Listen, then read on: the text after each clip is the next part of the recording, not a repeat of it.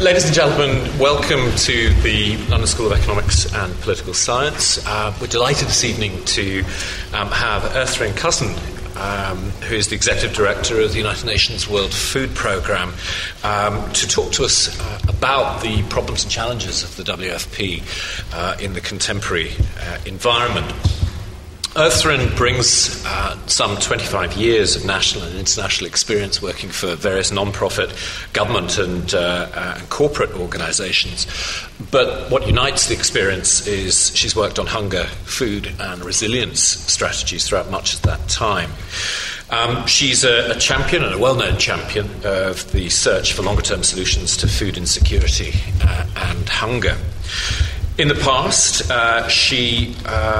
from 2009, I should say, she worked as President Barack Obama's ambassador to the UN Food and Agricultural Organization and head of the US mission to the UN agencies in Rome. I would strongly suggest that you have a look at the biography that she has on the WFP site, an incredibly impressive background, I'm sure you'd agree. She leads an organisation which has some 15,000 staff, serves over 100 million beneficiaries globally, operates in 78 countries. It's the world, I think I'm right in saying, the world's largest humanitarian aid agency, and is almost certainly uniquely placed to talk about the challenges of humanitarian space and responding to food insecurity and hunger in some of the world's most dangerous and difficult environments. Earthryn, it's an absolute pleasure to have you here today, and the floor is yours, ma'am. Thank you so much. And I am going to stand, and I hope everyone can see me if I do. Let me first of all say thank you for that very generous and brief introduction. I appreciate that very much. And let me say to all of you all, thank you very much. London has not let me down. It is yet rainy and cold again here, and so I'm feeling right at home being from Chicago, where it's always raining, cold, and snowy. And so if the welcome that I've received from the city is any compliment to the welcome I'll receive here tonight, I feel at home already. So thank you for attending. As we sit here tonight, we are, of course, mindful of events taking place in Syria, with its disparate armed groups, ethnic cleavages, and constantly shifting front lines and escalating challenges. These events remind us of the importance of the humanitarian space and our responsibility to protect people living in conflict zones while we serve and meet the needs of those in the conflict zones. As humanitarians, let me be very clear. We are not involved in the political dialogue. Yet, we respond to the needs of the victims of failed political dialogue. And there are real-world consequences when political dialogue fails and humanitarian space is threatened. The question is, what can we do together as a community of humanitarians, academic researchers, practitioners, and people who care about the global community to defend the humanitarian space in our increasingly complex global environment? But before we begin that conversation, let me tell you a little bit about WFP and what we do for those of you who don't know us. Is anyone in here familiar with the World Food Programme? Okay, so I will unabashedly tell you about the World Food Programme. The World Food Programme, in collaboration with a wide range of partners, including host governments and non-governmental organizations, seeks to ensure that vulnerable populations have access to sufficient quantities of nutritious food. Our goal at WFP is to assist the most vulnerable of the world's 870 million chronically undernourished people. Last year, in fact, we provided food assistance to 100 million women, men, and children in 80 countries around the world. WFP works on both immediate and long-term food transfer needs by providing food assistance transfers, by building the resilience of communities, and by strengthening national food systems. In other words, we move food in some of the most challenging areas of the world to the most vulnerable, poor people in the world to ensure that children don't starve, that we address the issues of chronic malnutrition, and that we support the needs of families in building and using food for work and food for assets to build the community tools that will ultimately provide some assurance that communities can feed themselves and parents can feed their own children. But we don't act alone. WFP would not be able to address the needs of food insecure populations without our humanitarian partners. And this is important to mention as we talk about overcoming the threats to humanitarian space and managing the risks that we face. We all require collective vision and a shared responsibility. Because as you can imagine, meeting the food needs of vulnerable populations is challenging, even in the most peaceful of contexts. When you consider that many of the people that we assist live in fragile states, affected by conflict, and where the degree of complexity involved in providing access to food increases exponentially every day. Think of places like Afghanistan, Syria, Pakistan, Sudan, the Democratic Republic of Congo, Somalia, Iraq. We have teams working in all of those locations. In countries like these, we often find the greatest need for humanitarian assistance, but it's also where we find most difficulty in accessing populations across often fluid front lines and in the midst of complex political dynamics. These are the places where humanitarian space is most threatened and where access is critical to saving lives. You may ask, what do we mean by humanitarian space? This concept is definitely not neatly defined. It often means many things to different people. It is not codified in international legal frameworks per se. However, it is broadly rooted in humanitarian principles and international humanitarian law. The term humanitarian space was first documented in writings in the 1990s by the former MSF, Médecins Sans Frontières president, Ronnie Brauman, to define the environment in which humanitarian activities are implemented without prejudice or interference by political actors. It has since been used to describe the minimum conditions required for the provision of humanitarian assistance to populations in need on the basis of the three principles of humanitarian assistance: humanity, impartiality, and neutrality. The application of these principles is more than a matter of idealism. First, the principle of humanity requires us to address human suffering wherever it is found. Second, the principle of impartiality states that assistance will be guided solely by need, and we cannot discriminate on the basis of ethnic origin, nationality, political opinion, gender, race, or religion. Third and finally, the principle of neutrality states very clearly that humanitarian organizations will not privilege any party to a conflict. Upholding these principles is absolutely critical to defending humanitarian space. It is important for us to recognize the origins of these principles, particularly because this year we're celebrating the 150th anniversary of the International Committee of the Red Cross. The establishment of the Red Cross and the later embodiment of the humanitarian law in the Geneva Conventions were incredible achievements in the history of humanity. For the first time in human history, international norms were developed to guide the conduct of belligerents in conflict. At the same time, humanitarian principles were emerging to guide the conduct of humanitarian actors within these conflicts and outlining the responsibilities to protect and to provide for those in need. But let's think about how much the world has changed in the past 150 years.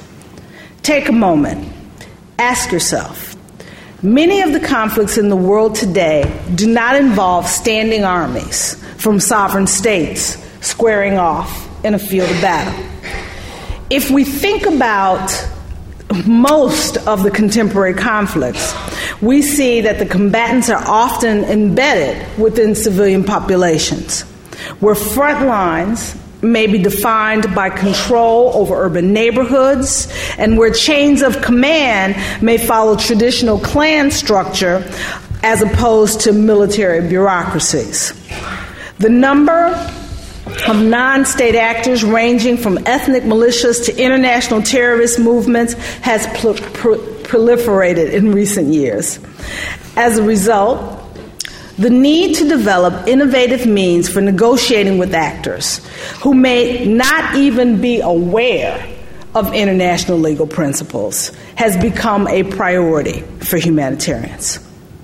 At the same time, certain states have become increasingly suspicious of humanitarians. Sometimes humanitarian action is equated with attempts to delegitimize the state. A good example, the expulsion of many of our NGO partners from Darfur following the indictment of Sudanese President Omar al-Bashir by the International Criminal Court is a case in point here.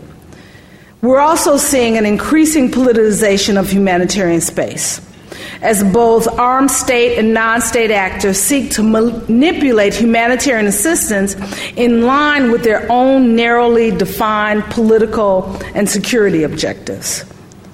The refusal to allow access to populations and territory held by opposing armed groups, the introduction of administrative obstacles and delays, and the targeted looting of assistance may be used to prevent or hamper the flow of assistance to populations in need. In recent years, many commentators have noted that there may be a blurring of the lines between neutral provision of humanitarian assistance to populations in need and the national security priorities of donor governments. Following the money often leads actors in a conflict to target humanitarians because of their perceived allegiance to a particular government who provides the funding support for the humanitarian assistance. A good example, Somalia, and the challenges that the Al-Shabaab believed that the World Food Program was too close to the United States. The Journal of Humanitarian Assistance suggested that the threat to humanitarian action has been most pronounced where major humanitarian donors have also implemented counterinsurgency campaigns. Think about that one for a moment. Humanitarian assistance being equated with the winning of hearts and minds. As a consequence, the humanitarian space may be further constrained, and there can be increased risk of violence against humanitarians. The threat of violence is a key concern for the defense of humanitarian space. The number of violent attacks against aid workers has more than tripled since 1997. The number of aid workers that were killed in the line of duty almost doubled, and the number of kidnappings has more than tripled in the same period. Over 2/3 of these attacks were committed in small number of countries, including Afghanistan, Somalia, Sudan, South Sudan, Pakistan, DRC, and Iraq. These are the very places where the need for assistance is often the greatest, where we find that the humanitarian space is the most constrained, and where we face the greatest risk to the security of those who work to deliver the support and those we are there to protect. In addition, greater demands on the wider UN system present an additional unique challenge to humanitarians. Over the last 2 decades, the UN has undertaken a series of institutional innovations to promote greater coherence in the organization's conflict and post-conflict engagements. We have what's known in the UN as integrated missions, where you have political agencies and humanitarian agencies working under one leadership team. This has resulted in greater cooperation across its political, security, development, and humanitarian pillars, and there is now a comprehensive body of integration-related policies and planning tools that the UN organizations should observe. And as a result, maintaining the distinction between humanitarian and peacekeeping elements of the UN systems is becoming an ever more significant challenge. A good example of the real-world challenges involved in maintaining the space between humanitarian and political actors is the Democratic Republic of Congo. On November 15th, last year, 2012, fighting erupted between the National Army of the DRC and the rebels affiliated with the M23 insurgency group around the provincial capital of Goma in North Kivu. Although the UN had a peacekeeping operation in the area, MONUSCO, their forces were outnumbered and unable to provide protection to many of the civilians caught between the opposing forces. Within hours of the start of the fighting, a camp for internally displaced persons near Goma with a population of 60,000 was completely empty. The people scattered into the woods. In South Kivu, another 130,000 people were displaced. During this fighting, 160 people were killed. The M23 occupied Goma for 11 days. The outcry was immediate and widespread. There was demand for a UN peacekeeping mission to offer greater protection to beneficiaries and to the humanitarians. In March of 2013, the Security Council authorized the formation of an intervention brigade, which was mandated to take offensive action to end the conflict in eastern Congo, in eastern DRC. The more aggressive profile of this UN intervention brigade carried certain risk for humanitarian actions, particularly for UN agencies and their partners, as perceptions of neutrality by the M23 were compromised or may have been compromised by this new force. This is where things became complicated for humanitarian agencies. In the context of UN integration, WFP and other UN agencies depend on MONUSCO, the peacekeeping mission, to provide protections to civilians and to humanitarians to ensure that we can perform the work. But the principle of neutrality states very clearly that humanitarian actors do not take sides in conflict. However, under the new mandate, the Intervention Brigade is now actively pursuing M23 rebels. And as a result, when they're traveling with the humanitarians, the combatants suddenly see the humanitarians as no longer a neutral party. Yet, if we don't afford ourselves the protection, we're putting lives at risk. What do? We must take some concrete and pragmatic steps to ensure that armed groups and civilian population perceive WFP and its partners as neutral. In a place as vast and as complex, and might I say as dangerous as the Eastern Congo, this is not an easy or simple task. We're doing as much as we can to address these concerns to ensure that we maintain access to the food insecure population that depends upon us, because many of them have no means of earning income and their only access to food is the food that we provide through WFP. So we're working with the UN Department of Peacekeeping Operations to determine ways to ensure that humanitarian agencies are perceived as clearly distinct from the UN Intervention Brigade. As a first step, humanitarian actors have established separate public information and advocacy mechanisms. We are also engaging directly with communities to ensure that civilians are able to distinguish humanitarian elements of the UN system from MONUSCO. We have also sought to reduce the visible association of our activities from those of the peacekeeping mission. And needless to say, the WFP staff wears bright blue hats that say WFP and vests that say WFP, and they work with the the NGO partners who also wear all of their paraphernalia as well to ensure that they can be easily identified as the people providing humanitarian assistance and not part of the political or military agencies of the UN. Ensuring the perception of humanitarians as different from MONUSCO is now more important than ever. In performing this work, we need to always remember the humanitarian principles are not ends in and of themselves. Rather, humanitarian principles are the most effective means for protecting the humanitarian space and ensuring access to the population in need.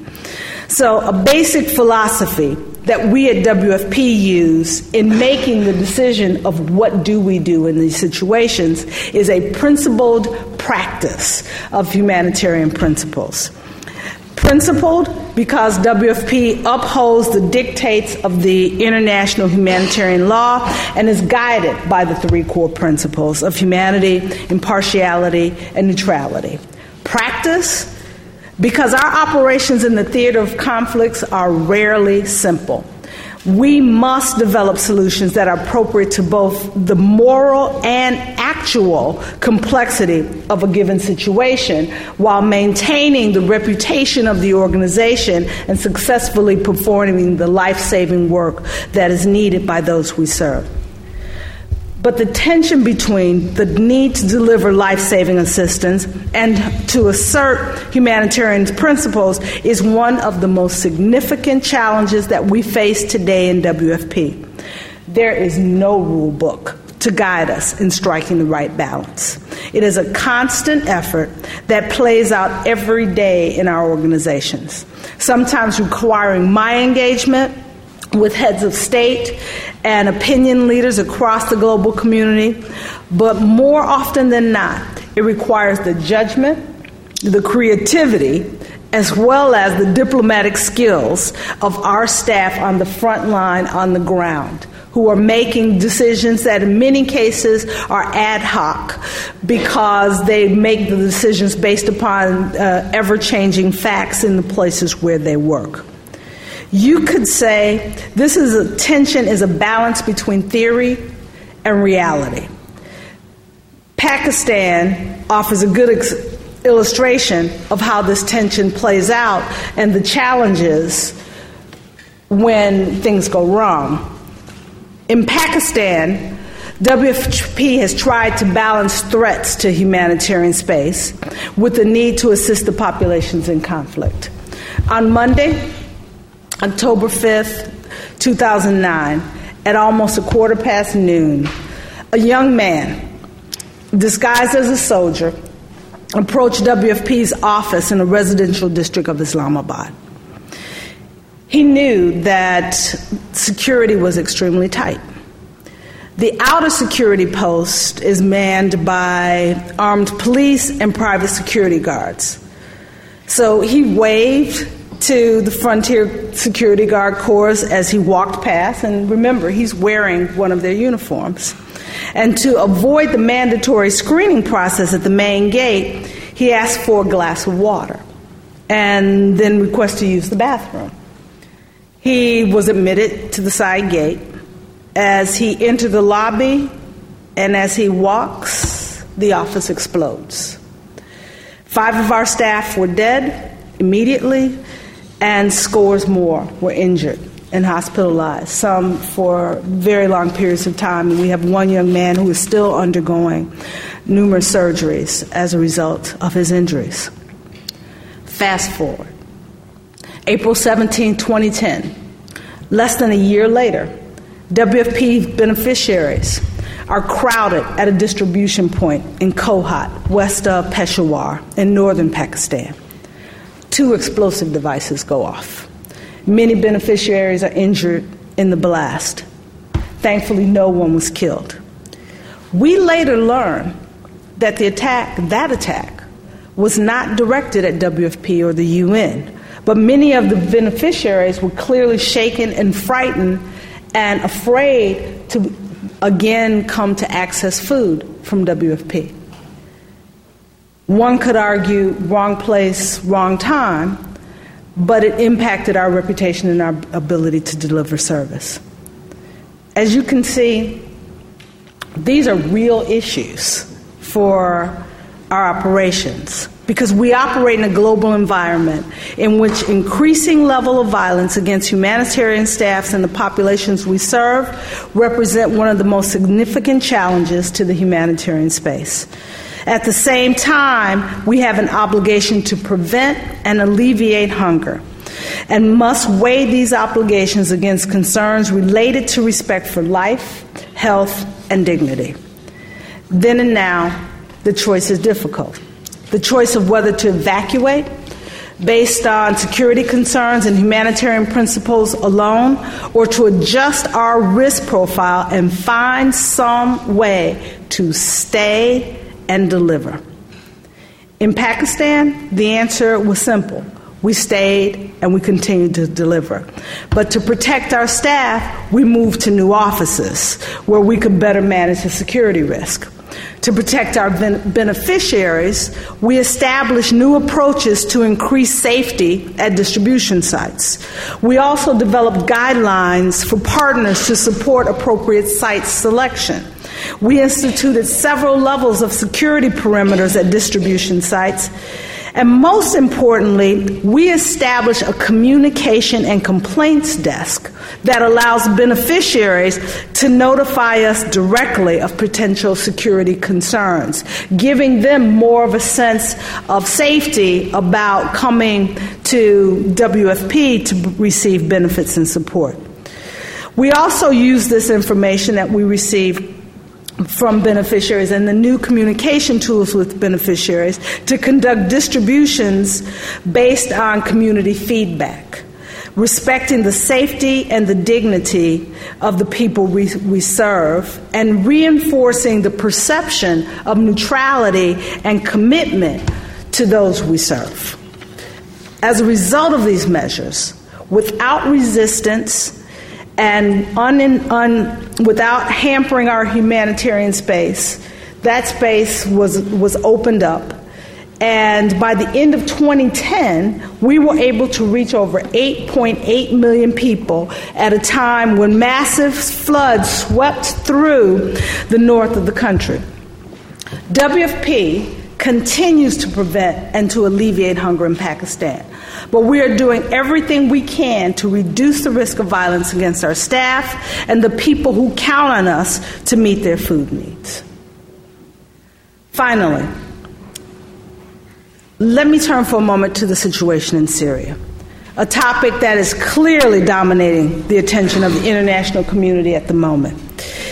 In mid-2011, the global community watched the first shaky amateur videos of the civil war coming out of Syria. You'll recall pictures of empty streets and smoke rising from behind apartment buildings in the distance. By the end of the year, hundreds of thousands of refugees had crossed the border into neighboring countries. At the same time, we knew that the majority of people in need were still inside Syria. And as the front lines changed, as opposition groups began their offensive towards Damascus and Aleppo, and as the government launched its counteroffensive, we were ramping up our distributions. In 2012, we were serving less than 100,000 people in March of 2012. I signed an amendment to the program in April of 2012 to increase to 250,000 people. By the end of October, we will serve 4 million people inside Syria. So as the conflict further evolved, so did the complexities of providing food assistance. There were still people in opposition-held areas, primarily near the border of Turkey, that we could not reach because we could not access them from within Syria. Recognizing this need, some called for humanitarian agencies, including WFP, to consider new options, including cross-border operations. Yet WFP is unable to take unilateral action as it is required as a UN organization to recognize the sovereignty of the Syrian state, and we must respect that sovereignty, and they refuse to give us permission to cross the border to where we know there are people trapped at the border who are in need of assistance. But set aside the questions of legality for the moment. What would be the likely consequence of a decision by WFP to undertake a cross-border operation? By negotiating access with the government and opposition groups, we are able, as I noted, to feed 3 million people this month and 4 million next month. If we lose that ability to continue to have negotiations with the regime by performing cross-border action, it will limit our ability to serve 3 million and 4 million in October. So do we support the 50,000 and jeopardize our ability to support the 4 million?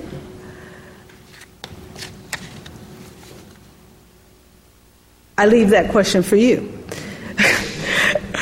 Adopting an approach of principal practice means that this position will continue to change with the changing circumstances.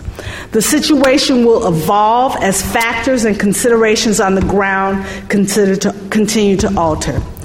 WFP today provides assistance in all 14 governments of Syria. For the moment, and looking at the totality of the humanitarian response, we are working every day to uphold the principles of impartiality, and we are working to reach the largest numbers of those in need in this very difficult circumstances. Yet tonight, as more amateur videos emerge, the situation in Syria continues to deteriorate and the humanitarian crisis continues to escalate. Inside Syria, more areas are becoming inaccessible. The upsurge in violence and proliferation of checkpoints around major cities has affected the pace of food dispatches. In fact, in the areas of rural Damascus and one particular area known as Madamia, we have been trying for 10 months to get into this area, where we know there are people in need of assistance, but we can't. In the area in El Hasakai, which is in the northwest corner of Syria, where the Syrian Kurds occupy the area, we know that our inability to access that area because we can't get through the region of Deir ez-Zor, which is controlled by the al-Nusras, so the area outside Damascus is controlled by the government, by the regime. The area in Deir ez-Zor is controlled by al-Nusra, who's fighting with the Free Syrian Army, and they won't allow us into El Hasakai. So people ask me, who's to blame? There's enough implicity to go around. So what can we do as a community, as thought leaders who safeguard the humanitarian space? We must resist every effort to politicize humanitarian space. The most important issue before us is the encroachment of these differing political agendas. Humanitarian action must be delinked from the security agendas of state and non-state armed actors. And the only way to accomplish this is through dialogue and through political solutions. Through dialogue, programming targeted to meet the needs of victims, advocacy for all, we avoid the perceptions of partiality over forcing one side against another. Asserting humanitarian principles and the right of populations to access assistance requires constant dialogue at all levels, from the Security Council, the General Assembly, host governments, and the leaders of rebel groups. This dialogue and understanding are the most effective means for defending humanitarian space. We can also examine the transfer of risk in humanitarian operations more closely. Humanitarians are increasingly required to provide assistance in these persistent, intractable conflicts, where security risks are incredibly high and where the international community often has a limited capacity to resolve the conflict through negotiation. So, in this situation, there's a need for greater share of the risk across the entire humanitarian community, including member states, donors, UN agency, NGO partners, and others. When these risks are shared, when we have greater transparency, when we have greater communication, and most important, when we have realistic expectations about what can be achieved, we can work in these hostile conditions. In these challenging situations, if we are fully to defend humanitarian space, we must always advocate for and protect the lives of the people who are out there serving and saving lives, as well as advocate for and protect those in need. In certain parts of the world, there is virtual impunity for violence against aid workers and no interest, too often, in the protection of civilians. Too often they're seen as collateral but necessary damage. We must identify appropriate methods in fora in which international legal mechanisms can be used to bring perpetrators of crimes that detrimentally impact our ability to provide humanitarian assistance, that these individuals are brought to justice. Greater deterrence would not only serve to provide greater protection to those providing humanitarian assistance, but also, as a direct consequence, would serve to ensure access to humanitarian assistance by vulnerable populations during conflicts. This will only occur if governments and political actors demand unfettered humanitarian space with a willingness to use the political and legal tools to ensure we carve out and protect the space necessary to serve those in need. So, in closing, ponder another thought.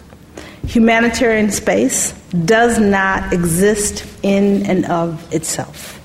Like many concepts, it is a theoretical construct with a real-world application. We, the global community, created it out of necessity, and it is very much ours to defend. If we fail to defend the humanitarian space from the political interference of either state or non-state actors, and if we fail to assert the right of populations to assistance, we fail humanity. We cannot accept this. We must not accept this as the only way forward. We must be steadfast in our determination to reach every man, woman, and child who has the right to receive humanitarian assistance. Thank you once again for your time and attention.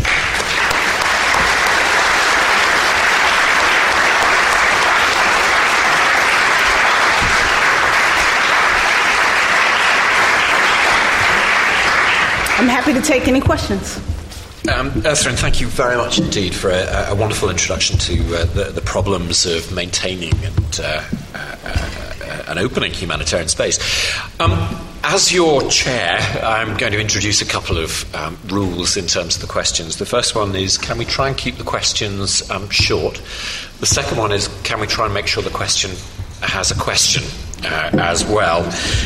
There is a tendency in academic institutions at times to perhaps keep the questions sort of long and convoluted. So if we could try and abide by those, that would be great. When I point to you and it's your turn to ask the question, can you introduce yourself? It's always best to know your enemy, and for Erthrin's sake, if you could say who you are and which institution you're from, if you're from an institution, that would be wonderful. I'm going to abuse the chairman's right and ask the first question, and it's not going to be that short, but there is a question in there. But please do as I say, not as I do. The question is, WFP has faced controversy in the past with the diversion of food supplies. Last year in Somalia, there was significant media coverage of diversion of food supplies. Now, in lots of ways, this is inevitable in these sorts of violent and difficult environments, and the political economy of conflict creates huge incentives around those within the conflict setting, which go against the imperative to deliver humanitarian assistance on the basis of need alone. We've also got donors who are constrained by the financial crisis and who are increasingly stressing value for money agendas. And I wondered if you could say a little bit about what WFP is doing in terms of organizational change, policy changes, to address both the problem of food aid diversion and the problem of value for money, which are two sides of the same complex problem. Well, thank you very much for that question, because as I started my mandate as executive director of WFP a bit over a year ago in April of 2012, one of the areas that we're working on is how do we make a good organization, WFP, a great organization. And instead of me coming in with the vision, I convened some of the leadership across the organization and brought them together, and they came back with a plan of action that we've entitled Fit for Purpose.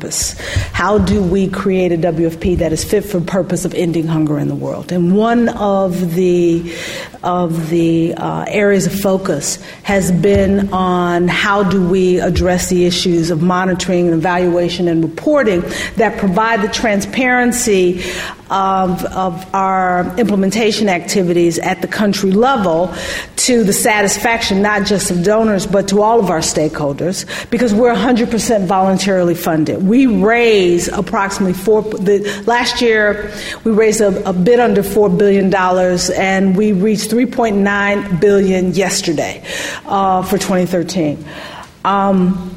So we're on track to raise $4.2 billion for this year. And we get that because donors believe that when they invest in us, that the money that they invest will ensure that we provide food to the targeted population. And so that reputation and that credibility is key to our continued ability to operate and perform. So in very practical terms, we're doing things like hiring more monitors and more evaluation staff at country level who can provide the reporting, the third-party reporting that is necessary to ensure that we are achieving the goals that we set out to achieve. We're also changing our systems in the organization to ensure that we have the technology available in the field to provide for the appropriate accounting for all of the food that we distribute. I should say that even in complex emergencies, less than 1% of our food is diverted. But it makes for a really good news story when it happens. But I tell our staff all the time that every diversion can have detrimental impact on our reputation. So while we can put the tools in place to ensure that we minimize the risk of diversion, which is what we're doing, we also are having more conversations with donors so that they understand that when we are operating in some of these areas that we've been talking about today, that the possibility of diversion is real. And because there are bad guys out there, and the bad guys will impact and threaten our operations. And so while we can work to minimize, things happen in bad places. And so when there are challenges, we immediately report it to our donors. So rather than having them read about it in The Guardian, they hear about it from us when we have problems. And have we had some problems? I'll give you some examples because you may have heard about them. In Syria, we had a situation where we had a truck, and it was one truck, that was diverted, and El Nusra then distributed our food with a sign that said, "From the generosity of El Nusra." And we then began negotiations with El Nusra and with the FSA, the Free Syrian Army, to ensure that that didn't happen again.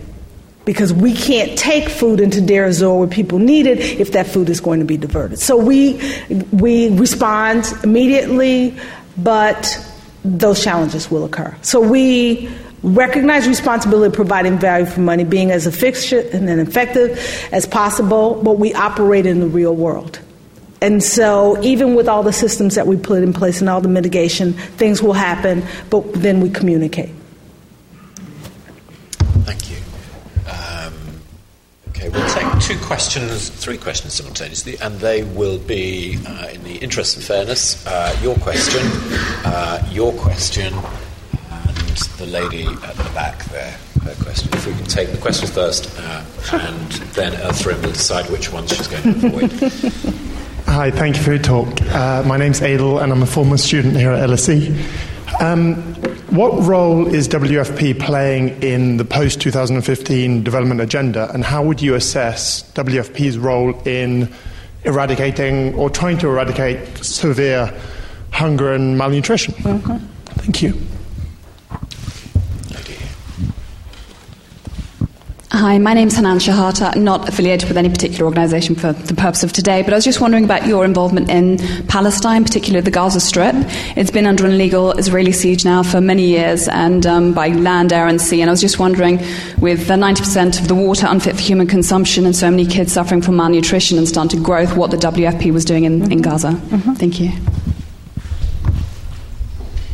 My name is Vanya. I work at UNICEF. You spoke briefly about cooperation with other agencies, and I was just wondering whether you could elaborate on how this is actually done on the ground in such situations, because there are huge challenges. These are vast organizations, as I'm sure you're aware. Mm-hmm. And in terms of cooperation, particularly with NGOs that are not UNICEF or UNHCR, or ones that are bound by the UN's principles. Mm-hmm. How do you go about solving the challenges of working with NGOs that perhaps have other agendas as well? Okay, that's three. I like all three of those questions. Let me start with the post-2015 agenda. As you know, where do we go as a global community in post-2015? What are the goals that we as a global community should embrace as part of the post-2015 agenda that are both sustainability goals as well as development goals, has been a major conversation across the global community. There was a food security regional conference that was held in Madrid in May of this year.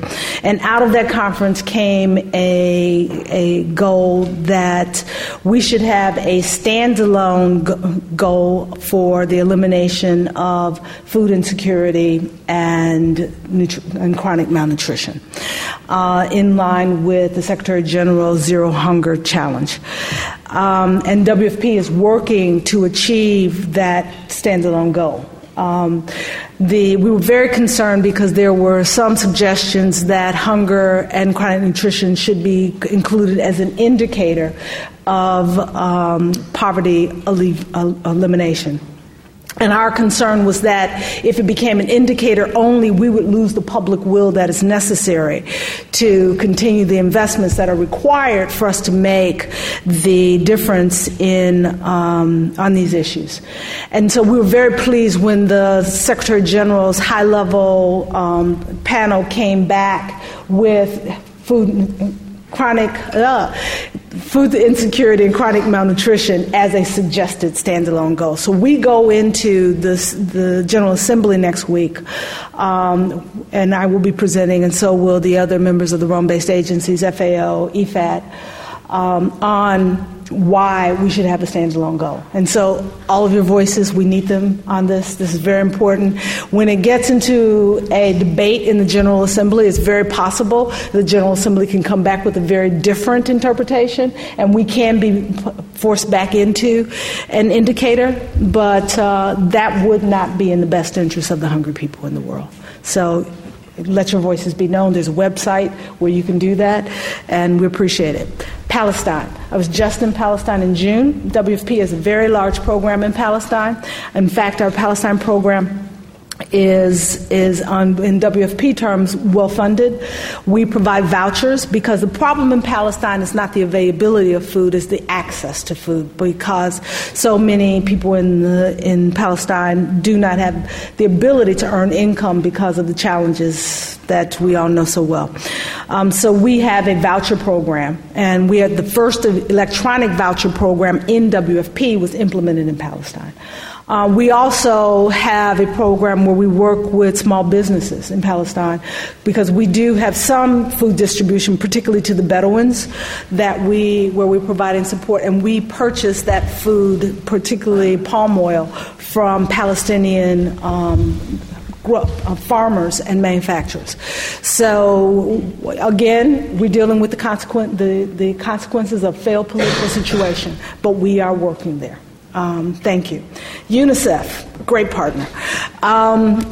When we talk about chronic malnutrition, we can't do what we do without UNICEF and without WHO and the other UN organizations. Great examples, we have a new program where we are working with UNICEF to target the same schools in countries where we operate together to ensure that we're not just providing food, because when we provide food, we provide greater access to schools and we increase attendance, but we don't increase learning in schools. UNICEF has programs that increase learning in schools. So if we target our programs into the same schools, we can have better nutritional outcomes as well as increasing the access to school, particularly for girls' education, but we can also increase the educational factors that are so important to change lives. And so we're working very hand in glove with UNICEF on that. When we talk about the issue of chronic malnutrition, UNICEF supports severe acute malnutrition. We support moderately acute malnutrition. It's the difference between wasting and stunting. If we're doing what we're supposed to do to address the issues of moderate acute malnutrition, then we hopefully won't get to the situation of severe acute where we actually lose children. So we, again, working hand in glove. And neither of our organizations could perform this work without NGOs. So we are trying to change the relationship with NGOs where we move from them being implementing partners for us, but to being actual and real partners in program planning as well as in program implementation, which means that we are changing the dialogue at the highest level of the NGO community, both international and with national NGOs, where we bring them into Rome, and instead of us presenting to them, we have them present to us. How can we work better together? And then we publish it. So we started this for the first time last year. It was extremely well received, and we will host another one of these engagements at the end of October. Okay, time for another 3 questions. We can start in reverse. The gentleman there. The gentleman here, and the lady there. Thank you very much for a wonderful talk. My name is Paul Banura, London Metropolitan University. First of all, I just want to thank you for the commendable job that you do at the organization. My question is actually really a concern from a legal perspective. I was just wondering, do you actually think that there is enough laws on the international law scene that actually would enable to stop the unfettered access to access of humanitarian aid to the people that need it? And if not, do you think that maybe there should be a call for conventions that would actually be able to push that forward to advance the interests of the organization? Thank you. Going to have to run.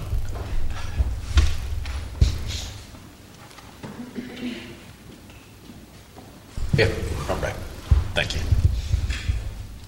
Thank you very much. My name is Phil Thornton. I'm actually with Emerging Markets newspaper, so my job is to follow the money, as you put it. You mentioned some figures for financing, and I was just wondering if you give some indication as to whether those numbers are enough to do what you need to do, and if not, how do you fancy your chances of reaching out to finance ministers and development ministers who are under pressure from the euro crisis, austerity, everything else? Hi, I'm Ruth Quinn from the European Interagency Security Forum. I'm wondering if you are finding that counterterrorism legislation, which precludes access or negotiation with certain named groups or individuals, are having an impact on both WFP programs and with the partner organisations that you're working with. Okay, so you let the questions get harder as the night goes on. Okay. But let's start with the first one, legal. I'm a lawyer, so I can tell you we have more than enough laws. The challenge is ensuring that we enforce the legal provisions that we have and the conventions that are already in place. The Geneva Convention is very clear about the operating space and what's necessary and what are the principles. I was told something yesterday that I have staff looking into for me, is that the Security Council's failure to issue a resolution demanding humanitarian space is the first time since Vietnam that the Security Council has not issued such a resolution. That's an interesting situation if it's true. The reason I bring it up, even though I can't substantiate it, is because we're in a situation where we know as a global community what's the right thing to do. It's just having the political courage and the political will to do it. So I'll stop there before I get political, because I don't do politics, I do humanitarian. Finance, how do we prioritize? It's not easy. Every year we work with the country teams. We build our budgets from the bottom up. And the country teams in the 80 plus countries where we operate send forth to the Rome office a needs budget.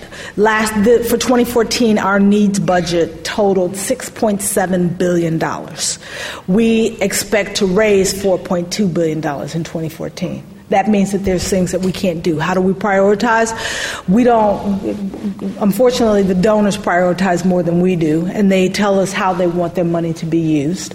But when we are prioritizing, what we prioritize is saving lives and livelihoods first, which means that things like the resilience building programs that will help us move the most vulnerable from situations of food insecurity to stability, we don't have the resources to do that far too often. So how do we respond? What we're looking at is we depend upon the traditional donors, and the traditional donors are very generous. You can't raise $4.2 billion without a significant amount of generosity from around the global community. But we know that we need more donors from governments. So we're working with the OIC to encourage more of the GCC donors to contribute. We are working with countries that are emerging economies like Brazil, India, and China to find new ways and innovative ways for them to support our programs. But we're also looking at the private sector and innovative financing tools that we hope to launch over the next several years that will begin to give us more of a sustainable and a predictable stream of funding. So it's a challenge, but 10 years ago, WFP was a $2 billion a year organization. So we've grown and doubled over the past 10 years. But think about this. Next year, when we raise and spend $4.2 billion of it, we're anticipating that at least 1.1 to 1.5 billion of that is going to go directly into Syria. And so it's become a quarter of our operation, when 2 years ago it was one of our smallest operations. So that means that there's going to be prioritization that is made against other programs around the world. And so one of the reasons that I spend so much time traveling is to ensure that people understand we can't prioritize one hungry child against another. That we need, as a global community, to continue to recognize the responsibilities that we have to all of those who require our assistance around the world. Counterterrorism. Let me jump right into that one. From my introduction, you heard that I was ambassador for the United States. And so when we were dealing with the issues of Somalia and the counterterrorism laws that are now on the books in the United States were directly impacting particularly the NGOs' engagement in Somalia because of the fear of actions being brought because of the possibility of serving in El-Shabaab areas. Does it become a hurdle or a problem? It could, but the good part about it, and with the Obama administration, we have regular conversations with senior officials within the administration who work every day to ensure that while we abide by the counterterrorism laws, of course, that they do not detrimentally impact our ability to serve, nor do they impact the ability of the NGOs to work with us. And so this is a challenging area for us. It's a new area that's still evolving, but I think that the good part about it is that the global community wants to ensure that the counterterrorism laws affect the outcomes that they're trying to achieve and not detrimentally impacting our ability and the ability of humanitarians to perform. So it's a tough area. Okay, time for three more questions. I'm going to leap in as well. I'm going to ask you, before I pick the bearded gentleman there, the gentleman with I think it's a red top there, so the colourblind individual, and the lady here. But before I ask you to give your questions, you refuse to prioritise between two starving children, which is something I think we can all agree with. But there are huge differences in the funding between crises. Some crises are ignored completely. Some crises receive significantly more per capita money than other crises. What are your responses to try and ensure that crises don't become aid orphans? But let's take the other questions, starting over here. Hello, my name is Raphael from Junior Chamber International London. Sorry. From my understanding, the WFP provides a lot of food in places where it's a situation of emergency and a situation of crisis where the food is needed immediately. At the same time, it is said by some economists that sometimes the food provided by the WFP competes with, in terms of pricing, with the local producers or the local sellers. So what do you do to avoid that? And maybe the program that you implemented in Palestine is something that could be replicated in another place to avoid that this happens. Thank you. Okay. There's a gentleman. Oh, we've got it already. Well done. Here. Daniil from McKinsey & Company. I was very interested by your comments about prioritization. For WFP, where you are able to prioritize, what extent does at the moment and should cost play a role in your prioritization? Should what? Cost of delivering food services. Good evening. My name is Alexandra. I'm with ALNAP. My question somewhat relates to Rafael's, but I wanted to ask, or if you could please elaborate a little bit about innovation within WFP. I was particularly interested in how the organization has been transferring towards cash-based programming and how the split is nowadays.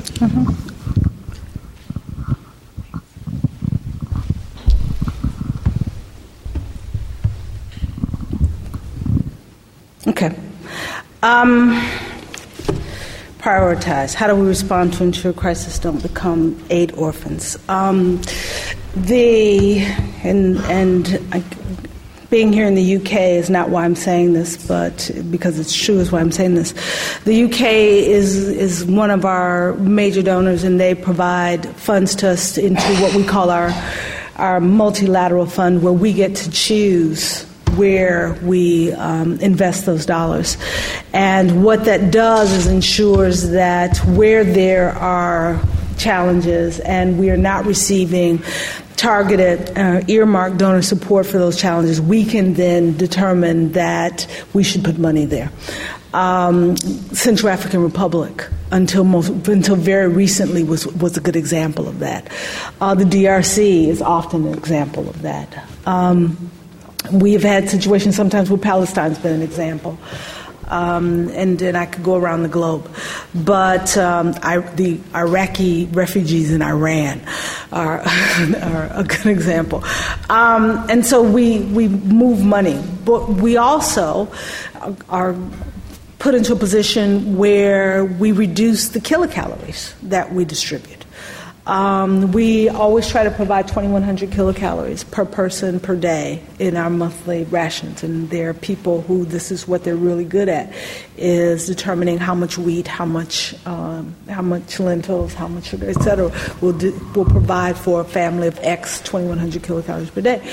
We've been in situations where we've had to cut those rations in half in order to extend to the number of people that we need to feed in a particular situation. This happens, unfortunately, on a regular basis.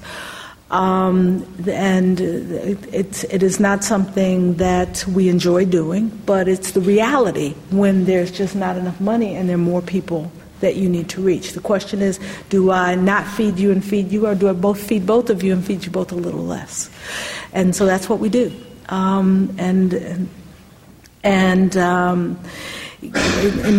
In fact, in Syria, before the money started coming in, and on a more regular basis, we cut rations to 1,700 kilocalories in order to ensure that we could get to 3 million people. But now, we're providing wheat flour. And also, in those situations, we make the determination of how many kilocalories we can cut. Also are there vegetable gardens that people can grow? Is there other areas that even the most vulnerable can find some food that they can supplement our food with? I am always amazed at how in some of the most destitute places in the world people cope. But what we try to avoid is negative coping strategies, where people sell their assets, the minimal assets that they have, in order to feed their children. So tough situations, tough decisions. Food provided by WFP competing with local food. Not anymore. When we talk about moving from food aid to food assistance, when we were just providing food for many years, WFP is a 50-year-old organization. For 45 of our 50 years, when there was a crisis, WFP's answer was to bring in food. When food availability was not always the problem. Oftentimes food access was the problem. There was food available in the market, but the most vulnerable, the poor people, could not access it because they didn't have the resources. And so we've moved to a cash and voucher program. And we are expanding our cash and voucher program to ensure that we are providing access to those who can't purchase food, but we're also supporting smallholder farmers then by giving the poorest in the community the resources to purchase in local markets. But we're going one step further. Last year, we purchased approximately $1.1 billion in food, in commodities. 97%?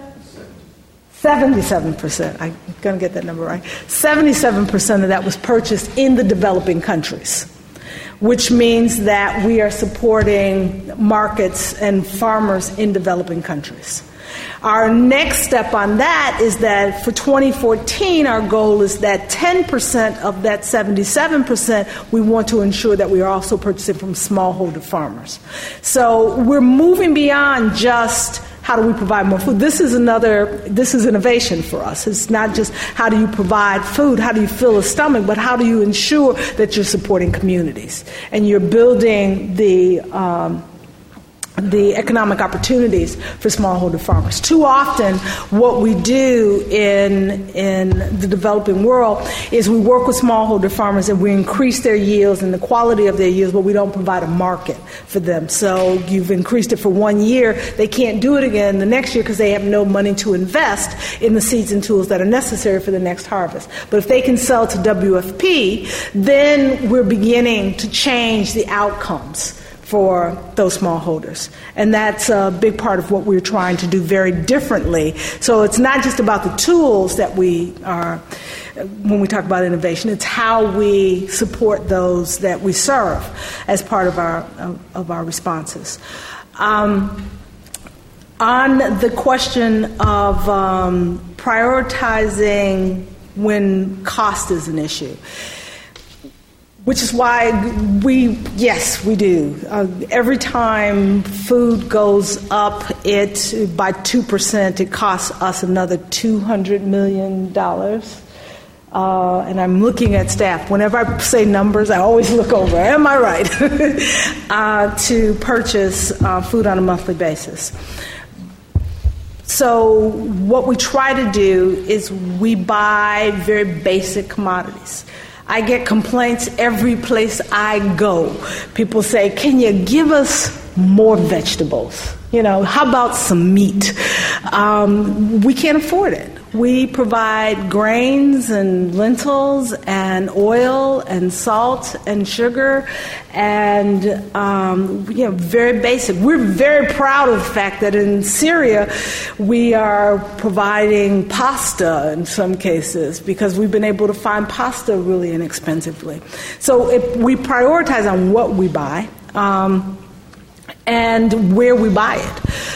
We try to buy, as I said, in developing countries, but we also don't want to detrimentally impact markets by purchasing in developing countries when we can force prices up, which means that food becomes even more inaccessible food becomes inaccessible for even more people. So then we're forced back out into the international market. And when we are forced back into the international market to buy food, we try to buy as competitively as possible.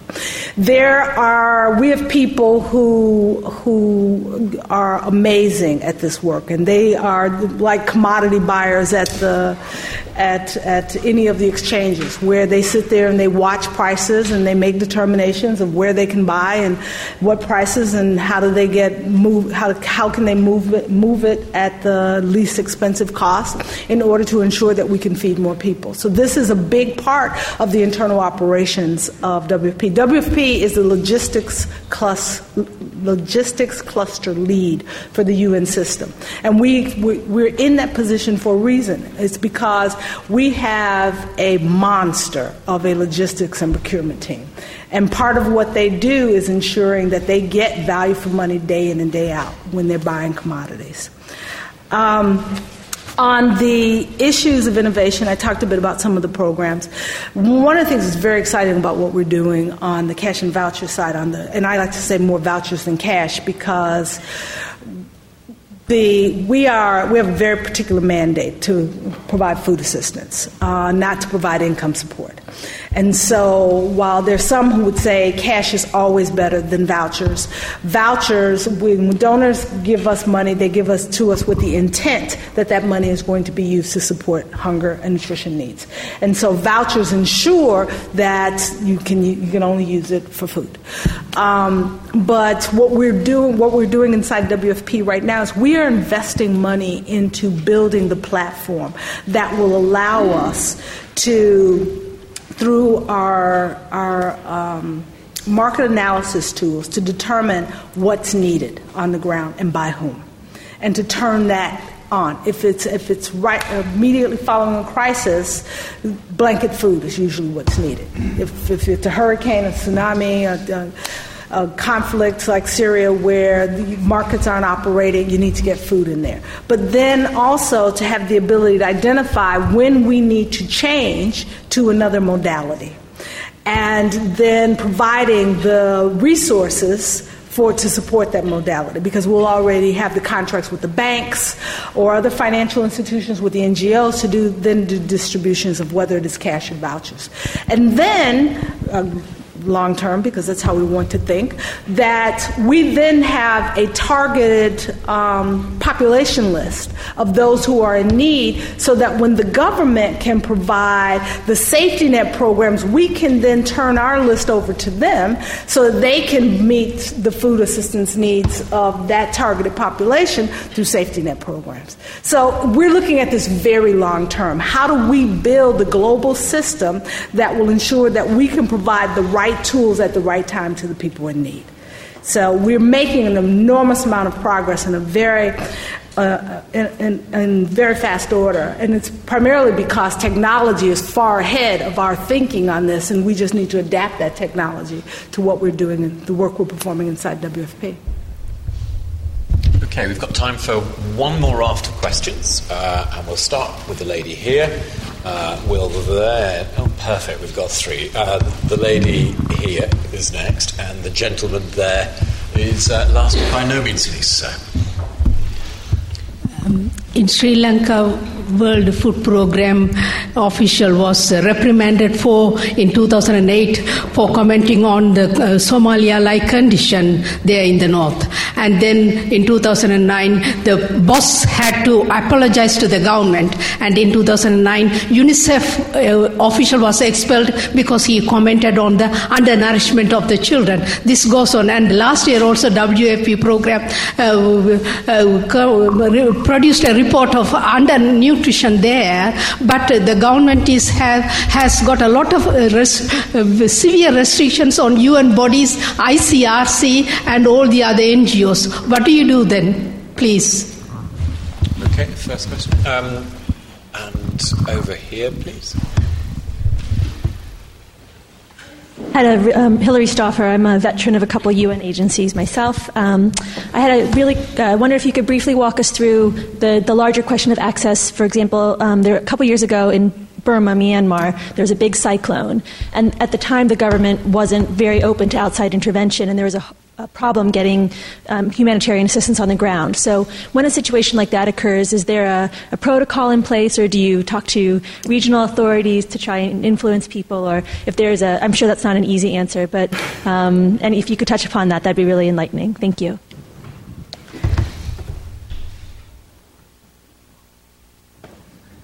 Edward Davey, ex-LSE. I'd be interested to know which thinkers on politics, international relations, humanitarianism, food assistance have most influenced you, either politicians or academics, or both. Can I suggest a name? So you guys thought you'd end the evening by making it as difficult for me as possible, right?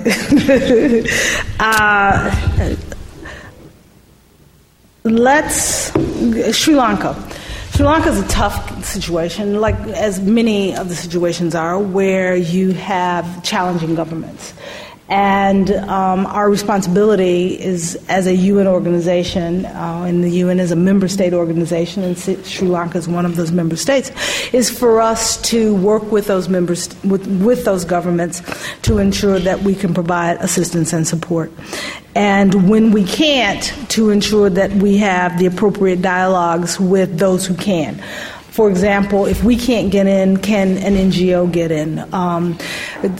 Somalia is another good example of this outside of Sri Lanka, where when WFP was expelled from the southeast corridor of Somalia, we worked with the NGO community and supported their access into and provision of resources so that they could provide food. Our goal is to ensure that, regardless of what happens with the governments, that we continue to try and find ways of providing assistance to those in need. And I'm not going to say that I have the perfect answer for Sri Lanka, because it's been a tough situation for a lot of years. Myanmar is changing, thank goodness. We just had an exercise in the UN of emergency response between all the UN agencies, where all the emergency coordinators and the executives of the organizations work together in a what-if situation.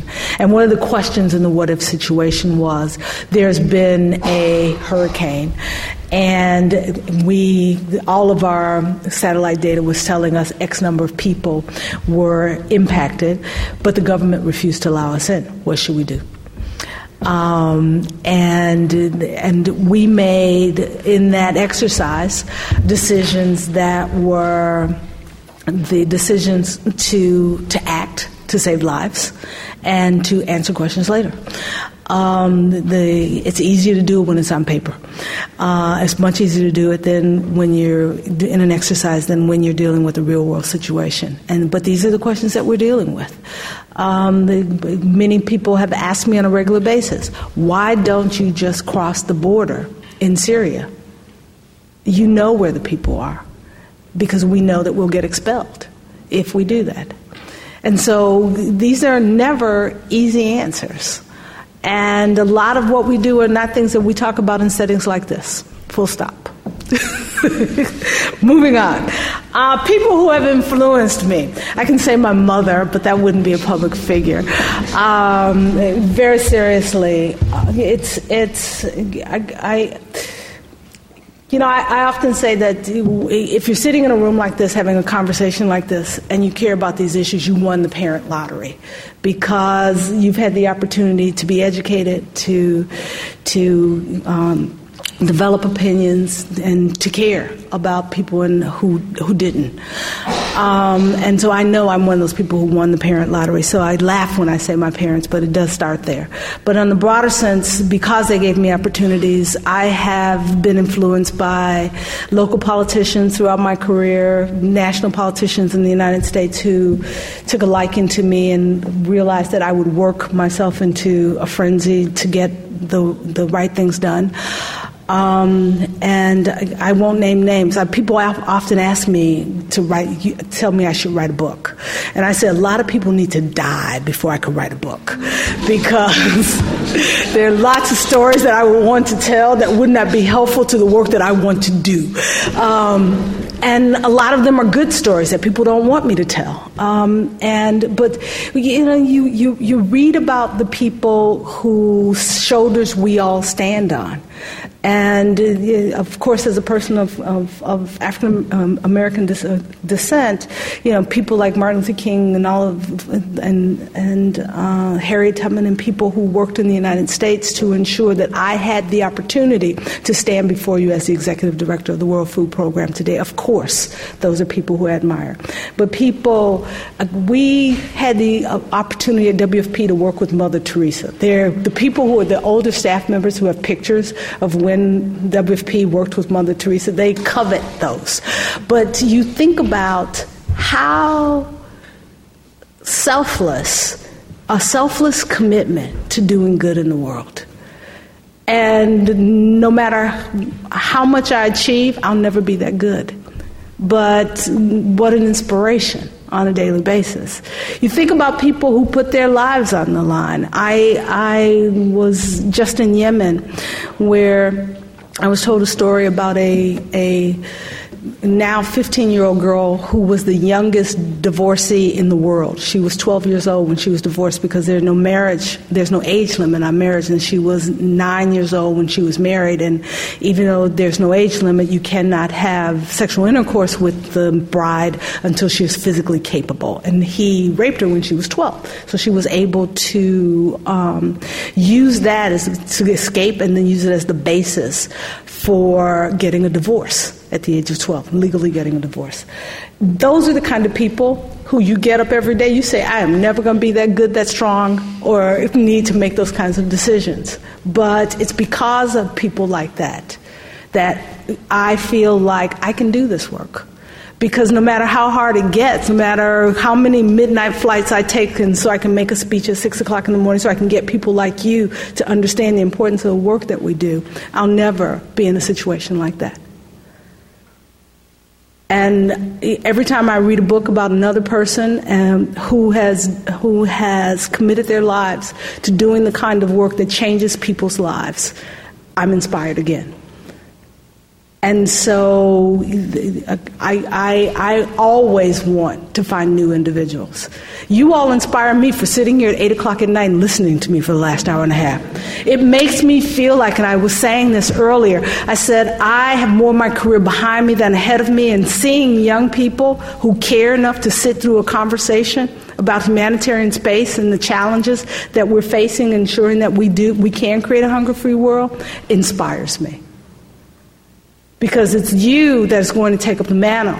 Because we're going to leave a lot of work unfinished. But the tools are there for us to really change the world for those who need us most. And I thank you for caring enough to want to be a part of it. Thank you all.